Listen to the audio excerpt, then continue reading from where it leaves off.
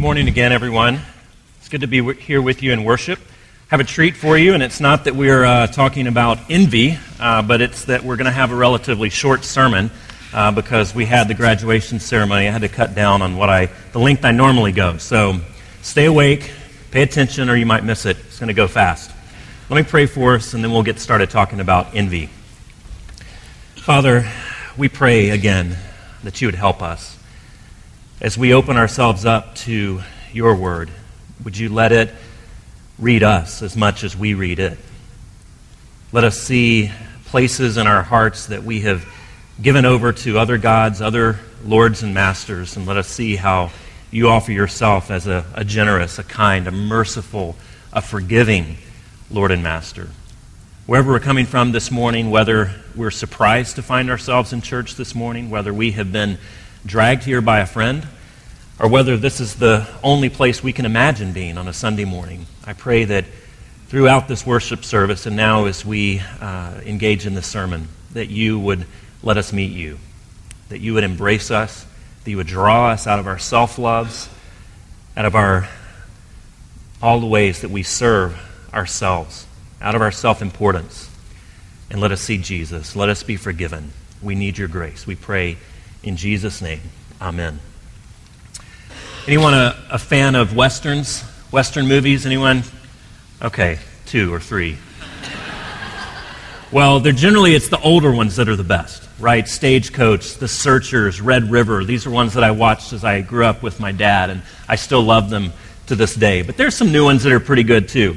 And one of the ones I like was Tombstone, back in the early 90s. And Wyatt Earp, in this version, is played by Kurt Russell, and Doc Holliday is played by Val Kilmer. And Ringo is the villain, the gunslinger villain. And so Wyatt asked Doc, what makes a man like Ringo do the things he does? And Doc Holliday answers, a man like Ringo has got a great empty hole running right through the middle of him. He can never kill enough or steal enough or inflict enough pain to fill it. And Wyatt asked him, well, what does he want? And Doc answers, revenge.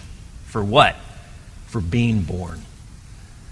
Ringo lacked the normal social restraints that you and I have when we get angry, when we covet, when we envy something. He just went out and took it. And if there's someone that stood in his way, he shot him.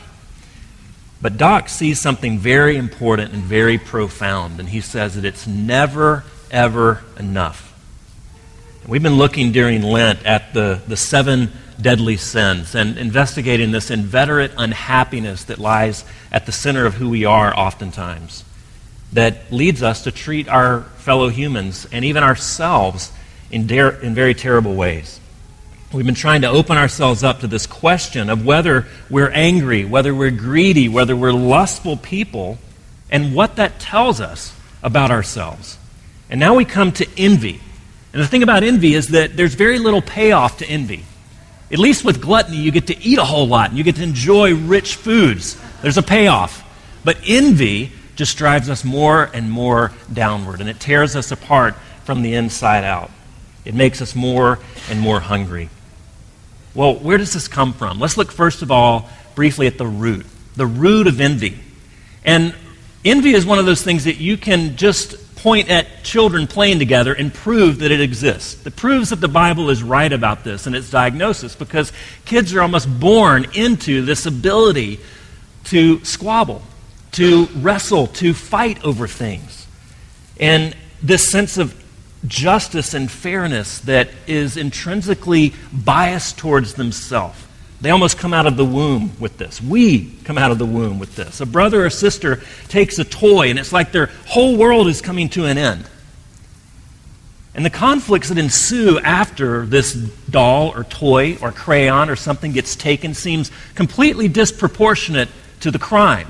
And one of our roles as adults and as parents is we enter in and we try to give perspective, and we try to explain why their squabbling, their warfare is disproportionate, and we try to tone it down a little bit.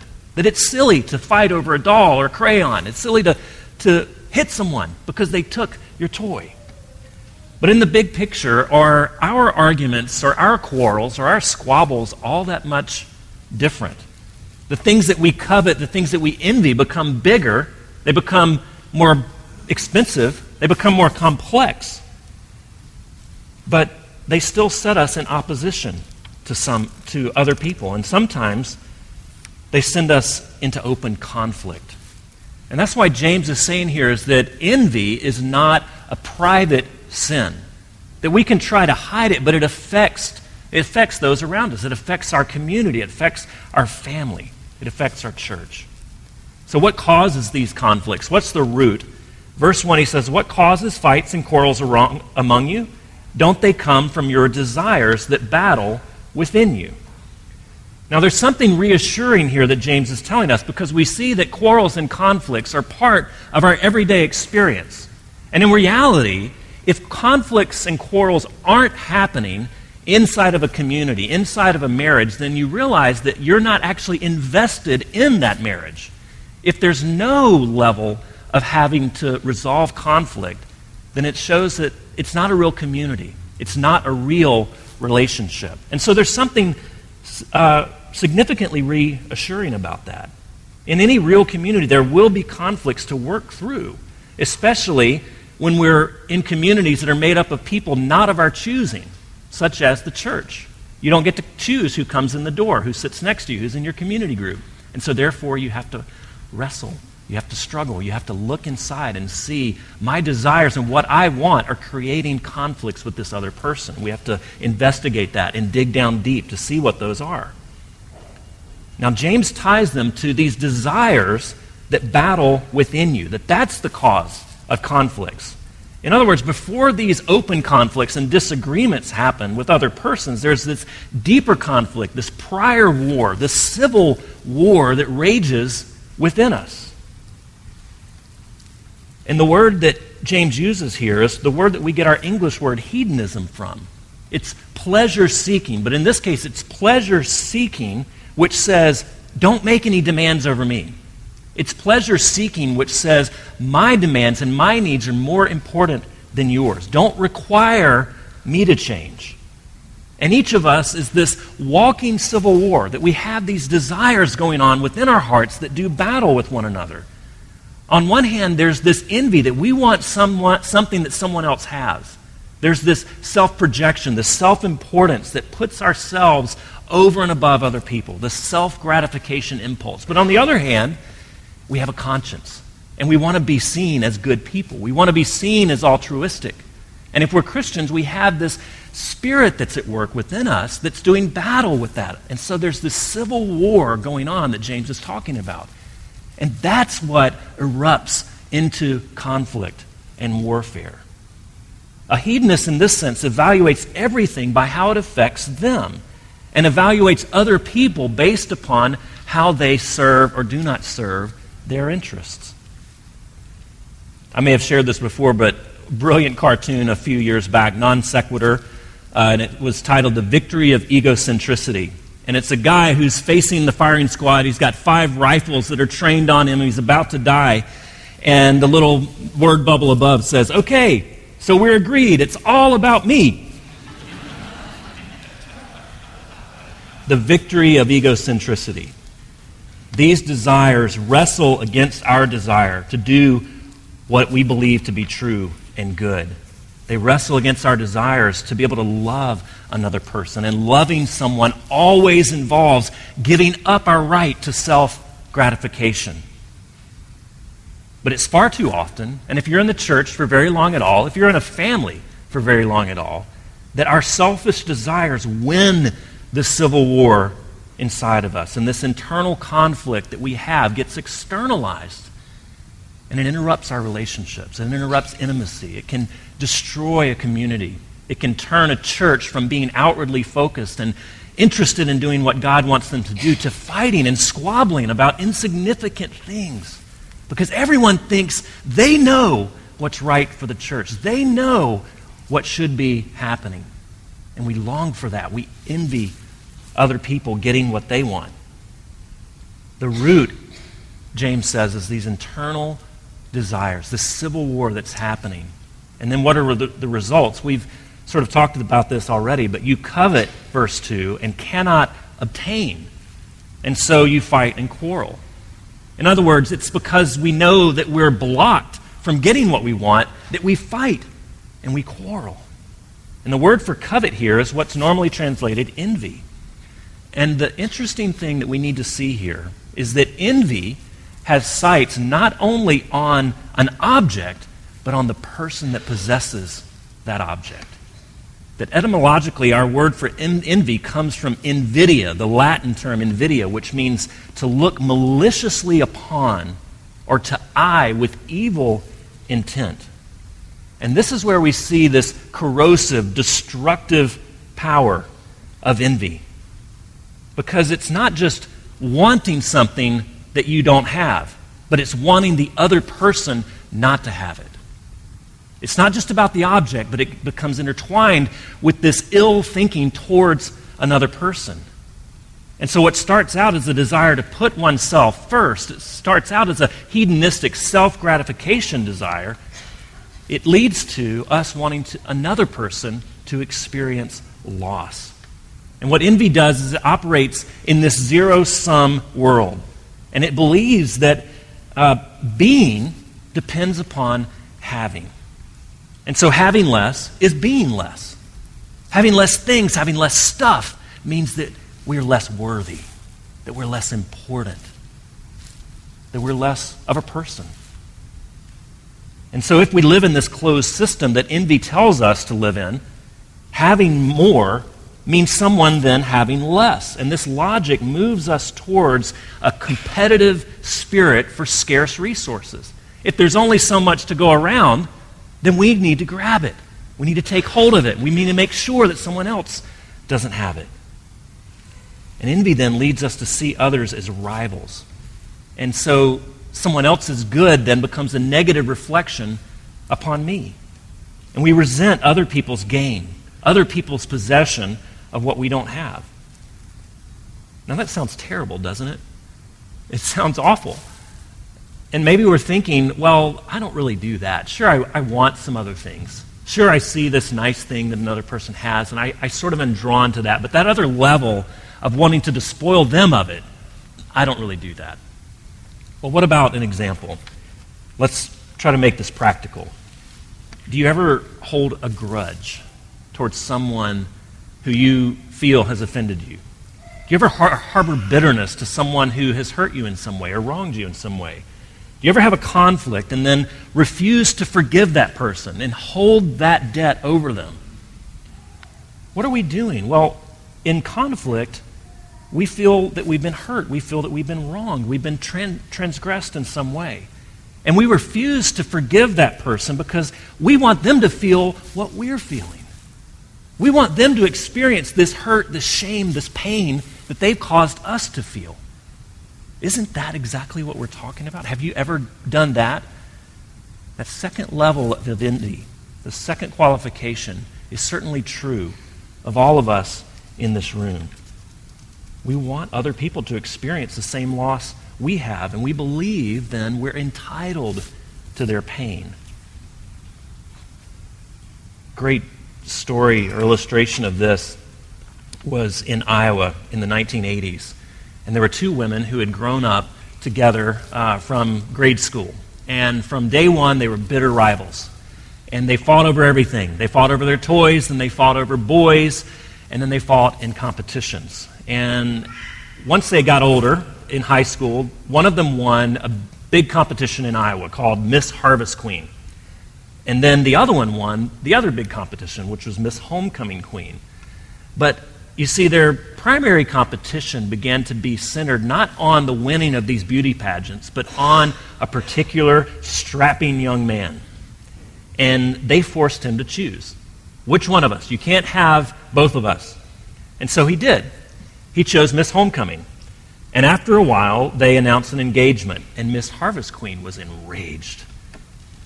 She was distressed because she wasn't used to losing to this person. And of all people to win, it can't be her.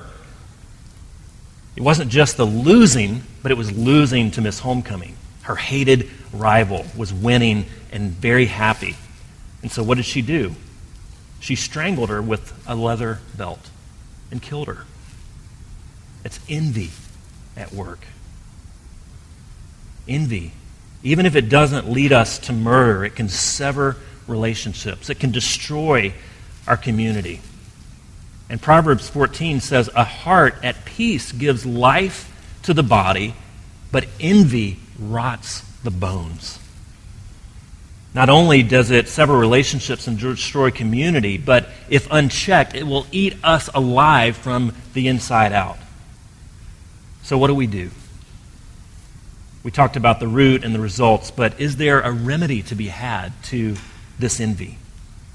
And it's found in a strange place. When we first read this verse, it doesn't seem to offer a remedy. You adulterous people, don't you know that friendship with the world means enmity against God? Therefore, anyone who chooses to be a friend of the world becomes an enemy of God.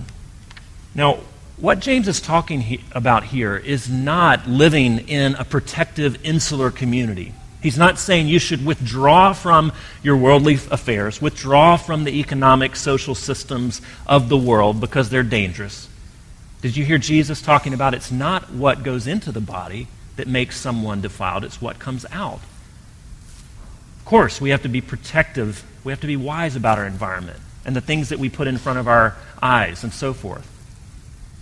But he's not asking, the solution is not to withdraw from the outside community. The solution is not to have a lack of appreciation against secular goods and secular art and so forth. It's not certainly to make sure you don't have any non-Christian friends because they will defile you. It's not that at all. It's aligning one's life with something other than God. And to be friends in the ancient world meant that you shared something in common. To be friends meant that you have the same mind, the same outlook, the same perspective on reality. And so if you're friends with the idea that the point of life is acquiring stuff, it's consuming, that being depends on having, then of course we're going to envy the people that have those things when we don't have them. That's what being friends with the world means. It means that we've aligned ourselves with a way of seeing reality, with the philosophy that stands at enmity with what God wants for us and what He's doing in the world. And what we're doing when we envy, what we're doing in that situation, is that we're setting ourselves up to be an enemy against what God wants for us. The good gifts that He wants to bestow upon us, we're setting ourselves in opposition to those things because we can't appreciate them. If we want all of these other things, if our life, our meaning, our self-worth is built upon acquiring and having, then of course we're going to underappreciate those things that God actually gives us. Our friendship with that means that we cannot take as good those things that God gives us. They don't measure up. But if our orienting mission in life is to serve God and His purposes, it puts those things that we don't have in an entirely different frame of reference. Think with me about the church. We at InTown don't look down the street and say, well, that church has this beautiful building and we're still renting, so they must be better and we want that. They have so many more people coming. Their budget is overflowing. They have so many more staff. Look what they're able to do. That's envy and that's coveting. And the right thing is to say, God has gifted us with what we have. That God has given us that which we need to carry out the mission that He has entrusted us with. That only InTown can do. That we're not called to emulate other churches because they have bigger staffs, better buildings, whatever, better preachers. I hope not. We're called to take and appreciate what God has given us and to use that and to be thankful for that, not to envy what other churches have. And so take that practical example that makes perfect sense and think about it for your own life. If you've been called to be a child of God, to bring His healing presence into your family, into your workplace, into your neighborhood, if that's your orienting vision for life, then you have the things that you need because God cares about that mission so much more. And you can begin to appreciate those things and not say, wow, if I had that car, then I could be effective. No, you see, that's about you. That's not about mission. That's not about being a child of God. That's not about serving. And so there's the subtle shift that takes place. Our frame of reference changes, and therefore we value things differently. We trust that what he has given us is adequate. And when it's lost or when we don't have what we internally want, it doesn't become a personal tragedy. And we begin to pray for things that, God, would you allow me to acquire that so that I can dispense it to others, so that I can be a resource to my church, so that I can share with those in need. And as we come to the table, what we see is that life isn't a zero-sum game. What we see in the bread and the wine is that we can't plumb the depths of God's goodness towards us. What James says is he gives us more grace. That he is jealous for the Spirit that lies within us. That he wants our love. That he wants our hearts to be oriented towards him. But even when they're not, he gives us more grace. That we can't plumb the depths of his grace. Instead of sulking, instead of getting even, instead of making us work off a debt, he gives us more grace. And we see at this table the ultimate example of conflict resolution. The gospel says that while we are sinners, guilty of high treason against God himself, he gives us more grace. He gives us his Son. And if we measure our lives by what we have, it will never be enough. There will always be someone with more, and we'll become petty, destructive people. And even if we carefully hide our envy, it will eat us and rot us, as the Proverbs say, from the inside out. And what Scripture invites us to, what this table invites us to, is to measure ourselves by a completely different standard. And what is that standard? The Apostle John said, this is how God showed his love among us, that he sent his one and only Son so that we might live through him. The more that we align our perspective, our lives by this one central fact, the more we realize that God loved me and gave himself for me and live inside of a community that reinforces that, the more that that Spirit begins to dwell within us, it can begin to undermine our envy.